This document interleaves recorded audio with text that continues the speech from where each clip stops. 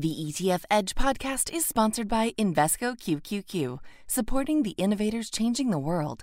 Invesco Distributors, Inc.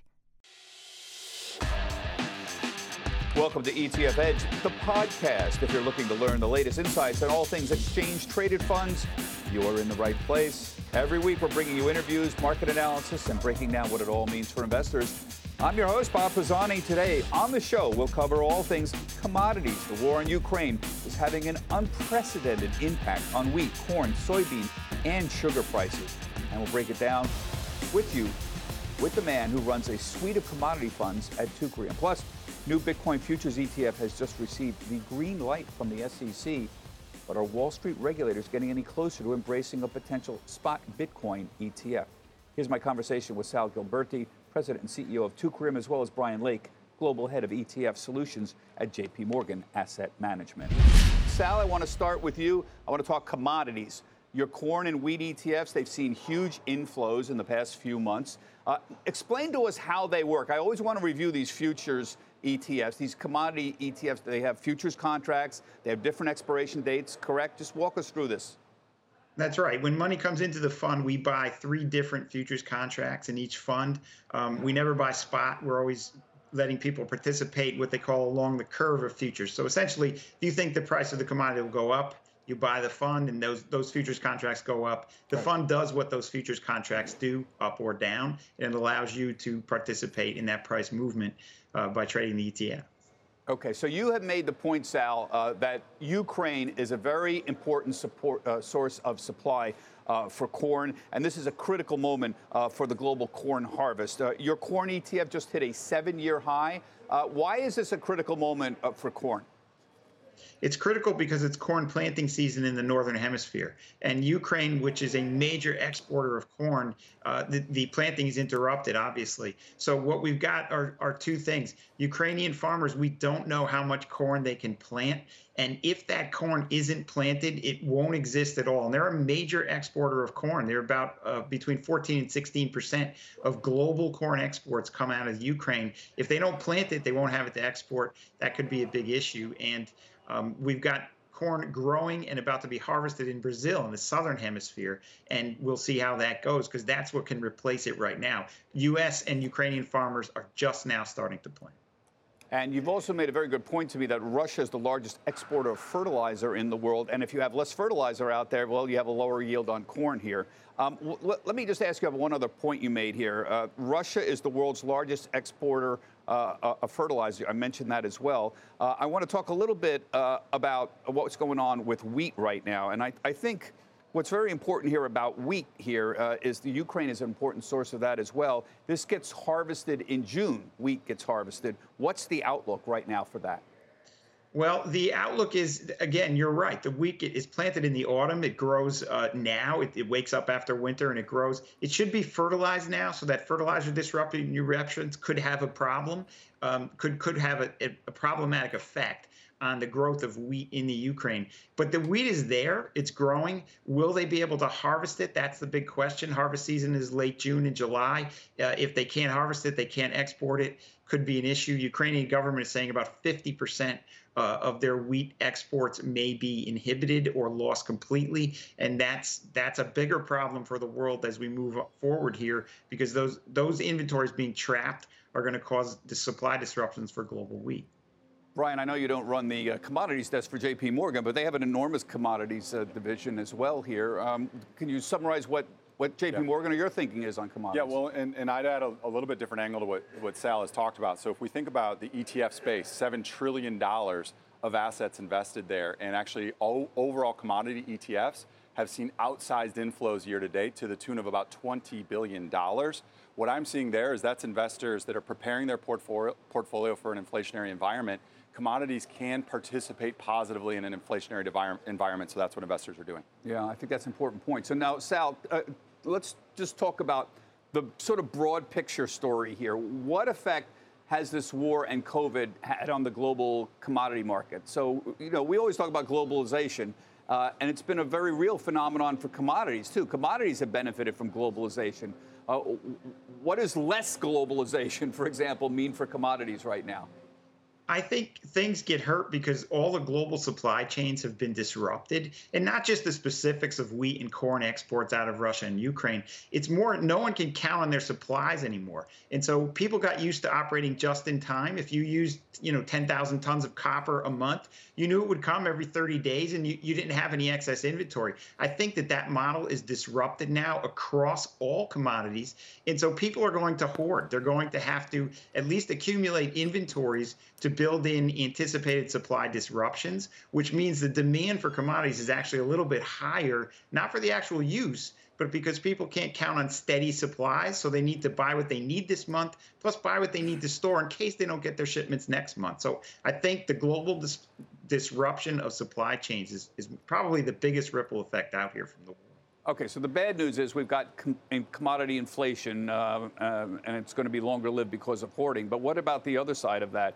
It could higher prices spur more innovation, for example. I mean, why wouldn't that happen? It will. It just takes time. I think that, the old adage that higher prices get rid of high prices is true because, in the case of farmers, everyone will plant. It takes one season for every farmer to plant and get more crops if they're able to plant. It takes a long time to drill an oil well and even longer time to build a mine. And so the longer prices stay high, the more motivated people are to produce, the more innovation comes. Things will be invented, ways to produce that we don't even know yet. And that will happen. So over time, what the good that can come out of this is that it will spur innovation. It will spur more production. It's hard to believe now, but there'll be more of each and every commodity we're talking about than there ever was before a few years from now. What, do you buy on? That makes sense, what he's saying to me. An agricultural revolution happened 50 years ago. Why couldn't we have another, leg up in the agricultural revolution? I totally agree, but I think there's going to be a lag in time between when that can come online and what we're dealing with today. And that's going to take a little bit of time to figure out. I want to talk to you, Brian, a little bit about the other hot topic, which was the big hot topic at the ETF conference recently, and that's bond alternatives and maybe low volatility equities. That's a hot space. You've seen significant inflows into some big bond ETFs. Your ultra short income ETF, the symbol is JPST. That's had big inflows recently, as is everybody else. What is that, and why is that? Why are people flocking to that as a bond alternative? JPST is the symbol. Here's the challenge, Bob. Investors know that the Fed has indicated that they're going to raise rates. In a rising rate environment, that's going to hurt your bond investments because of the old teeter-totter, right? So investors are looking for alternative ways to get that income into their portfolio. And so JPST is a great example. It's an ultra-short ETF with a duration of less than a year. Investors are really using that as a risk-off, a step out of cash within their portfolio, but still achieving some yield. It's now north of 1%, which we haven't seen yields like that in a long time, right? Remember, it wasn't too long ago, there was $17 trillion in bonds with negative yields. And now we've only got about $3 trillion with negative yields. So we're seeing that. The other thing we're talking about now is, and we talked about it with commodities, outsized flows into the commodity space, also outsized flows into the covered call space.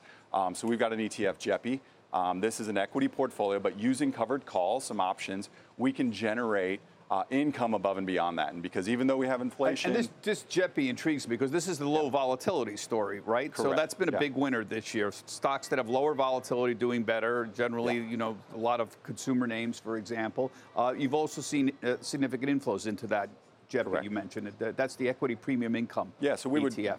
This seeks to provide similar returns to the S&P 500 with lower volatility, and you get a monthly income, right? So you're selling calls here, right? Now, how does this work? This gets my head spinning. Trying to explain to people. It's essentially you're getting a little extra income because you're selling calls. It's pretty straightforward, and this is a strategy that's been around for decades, right? So a basket of equities and then writing covered calls on those equities. So the S&P is down 13% year to date. JEPI, our covered call strategy, is only down 5%. So there's your low volatility story. But at the same time, we're targeting a 6 to 9% distributable yield because of that extra premium that's coming through on those covered calls. But we've actually been able to achieve quite a bit higher than that, given the volatility that's coming through the markets these days. And so that premium is a little bit higher. We've been able to achieve in some instances above 10%.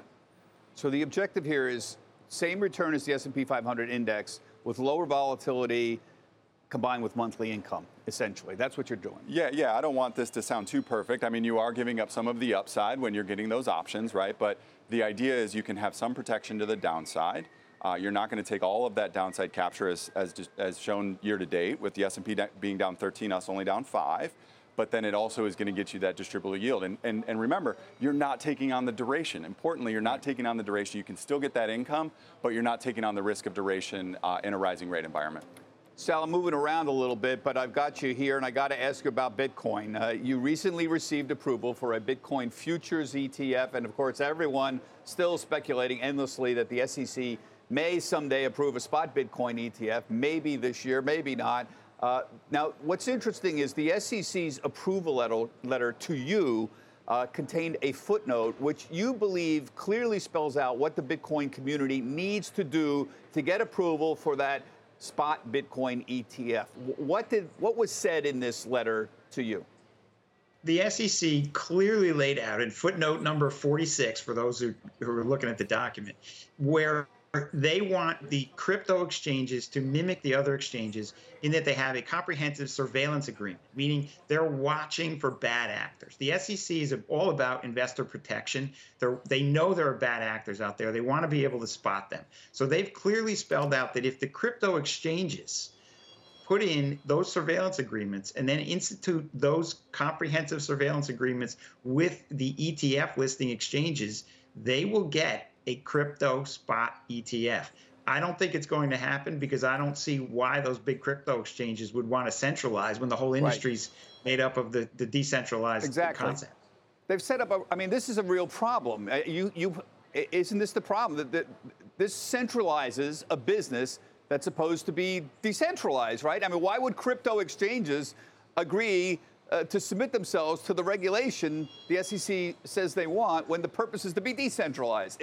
I don't know, it's a conundrum. It is, and really the people who want to spot Bitcoin ETF for ease of access to ETF, they're the people that are getting shortchanged here because nobody has a motivation to centralize themselves that's in the crypto industry. So it's a conundrum. I don't see it getting solved this year or even next. We'll see what happens. Yeah, and what's interesting, of course, I've had the people who run the Grayscale Bitcoin Trust. There have been threats from them that they may sue the SEC if they don't approve a spot Bitcoin ETF. I mean, what are the chances that would succeed? That would take years anyhow, right? That's right. It would take years. And again, the SEC, they're not going to succumb to that kind of pressure. What they are all about is investor protection, rightfully so. They're going to stick to their guns unless you get a change in leadership who have a sea change in how they're looking at things. And right now they're looking at, they want to see crypto coins completely surveilled. And that, I don't see how that's going to happen. And the SEC, I don't see how they're going to back down from that when they're all about investor protection. So you, I hate to make you handicap this, but it seems you're saying the chances are pretty small for any kind of spot Bitcoin approval this year. I would say under current leadership because they've drawn a red line in the sand. So unless something fundamentally changes, I don't see it happening. Anything else that you see out there that's really interesting? I mean, commodities was a space in the ETF business that kind of languished for years in the sort of the basement of the ETF ballpark. And all of a sudden, it's emerged as a major player that's out there. Anything that you see is, and you've been around for a while in the ETF space, that's going to be a major new player later this year? I mean, who would have thought, for example, Brian, we're talking about low volatility. Low volatility, nobody cared about low volatility stocks. And all of a sudden, ETFs that have low volatility and high dividends, who would have thought that combination would go anywhere? And it's a big star this year. So. Yeah. I think we're seeing normal rotation in markets, right? We know what the last couple of years looked like. We had a ton of Fed printing and quantitative easing, and now I think the winds have shifted a little bit. And I think that started to happen at the beginning of the year. It certainly started to happen at the beginning of Q2. We're seeing investors take risk off. We've seen net $11 billion of outflows in equity, net 11 out of equity ETFs just this quarter. Yeah. And so I think what we're seeing is a healthy rotation in investors' portfolios because the winds have shifted. Yeah, it just goes to show you, Sal, if you stick around long, as Brian was saying, if you stand around long enough, all of a sudden everything comes back into favor. But did you have any thoughts on the question I asked there? I think that people are more aware of commodities and commodities like grains where they trade at their cost of production for long periods of time. I think people are going to realize once those prices get back down there, that's a time to layer them into your portfolio and just wait, because there's always a supply disruption, and people don't stop eating just because there's a supply disruption. And so I think that's one of the bigger functions. The other thing the market may look to doing is more actively managed funds in both stocks and commodities, because they're tired of a monodirectional market, either up for years or down for years. They want some returns no matter what the direction of the market is. And so I think you'll see some active management come to light in the next year. I know how Brian feels about this. The question is whether active management can actually deliver on that promise. I don't want to go down that rabbit hole right now. I want to, maybe you and I could talk about this in the podcast. Now it's time to round out the conversation with some analysis and perspective to help you better understand ETFs. This is the Markets 102 portion of the podcast, and today we'll continue the conversation with Brian Lake from JP Morgan Asset Management. Brian, I didn't have a chance to talk to you about the macro view of things and how difficult it is. I was just at the ETF conference in Miami Beach, and the RIAs, the Registered Independent Advisors, were quite terrified of the fact that they're, in a way, active management. They manage a suite of ETFs for their clients. A lot of them are still 60-40 in stocks to bonds, and they're terrified about what to do. The macro outlook is about as tough as I've seen it in the 32 years I've been here. The Fed and inflation are threatening the U.S. economy. Yeah. Ukraine and the war there is threatening the European economy. And this COVID slowdown in China is threatening the Chinese economy. These are three separate threats for three of the biggest geographic and economic areas in the whole world. So it's very tough to figure out, what to be telling these registered investment advisors, other than the fact that they're trying to figure out how do they save those bond portfolios right now. Globally, is there any? Are you seeing any very clear trends? So we're not seeing any clear trends, and to your point, the dashboard is flashing red. S&P down 13%, NASDAQ down 20%, Russell Growth down 20%.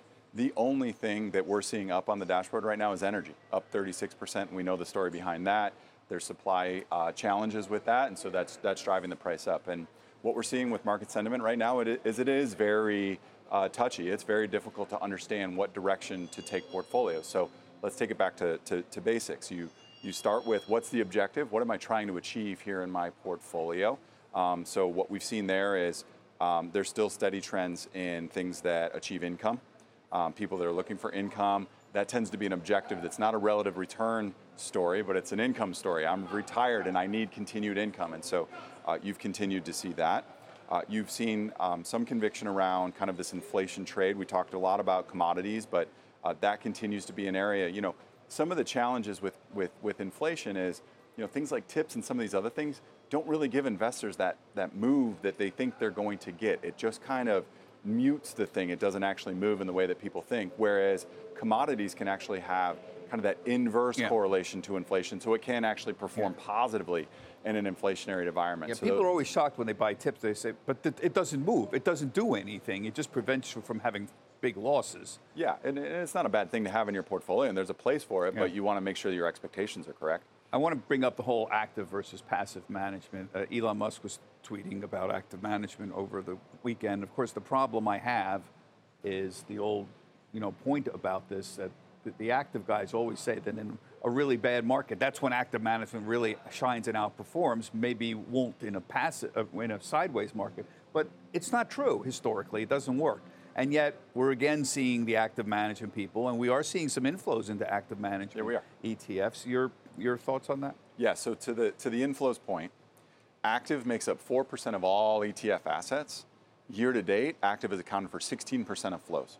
So investors are seeing something that they think makes sense in their portfolios. Now, I think the argument has been slightly framed incorrectly. I think if you do relative performance over 1, 3, 5, 10, all that sort of stuff, it does become a bit of a mixed bag on the equity side. On the fixed income side, I think that's a different story, and we can touch on that. But what we're seeing is investors are investing in active strategies in their ultra short strategies, so they're pulling duration in, and they're using, so in the instance of JP Morgan, we've got JPST. This comes out of our global liquidity desk.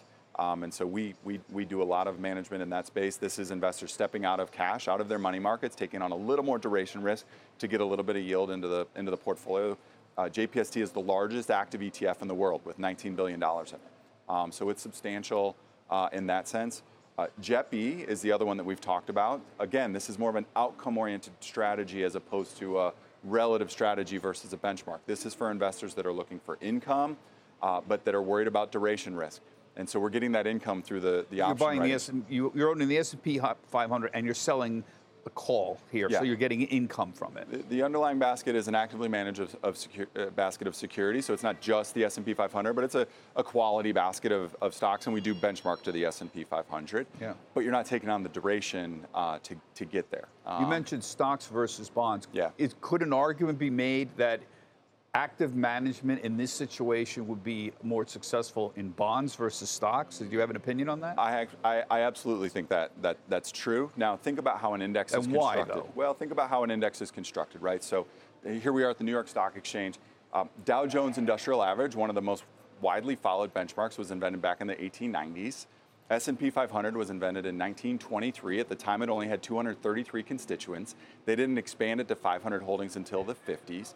These are indexes that were never intended to be invested in products. They were proxies. Did the market go up today or down today? Now, it just so happens that when Jack Bogle and the others put those into an investable wrapper, it was a very good way to get exposure to the market.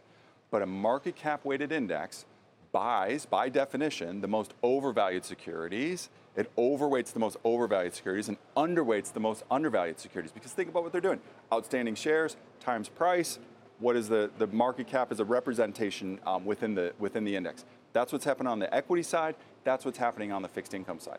On the equity side, pretty difficult to manage in a world like that when the index is continually refreshing itself like that. On the fixed income side, what that actually means is you're overweight the biggest debtors. This index is overweight the biggest debtors, and that does become a challenge. I don't know anybody that invests in the fixed income space intentionally saying, oh, give me the biggest debtors. They say, I want to understand what the risk profile, the credit profile, the yield profile all of the bond is, and then they invest accordingly with that.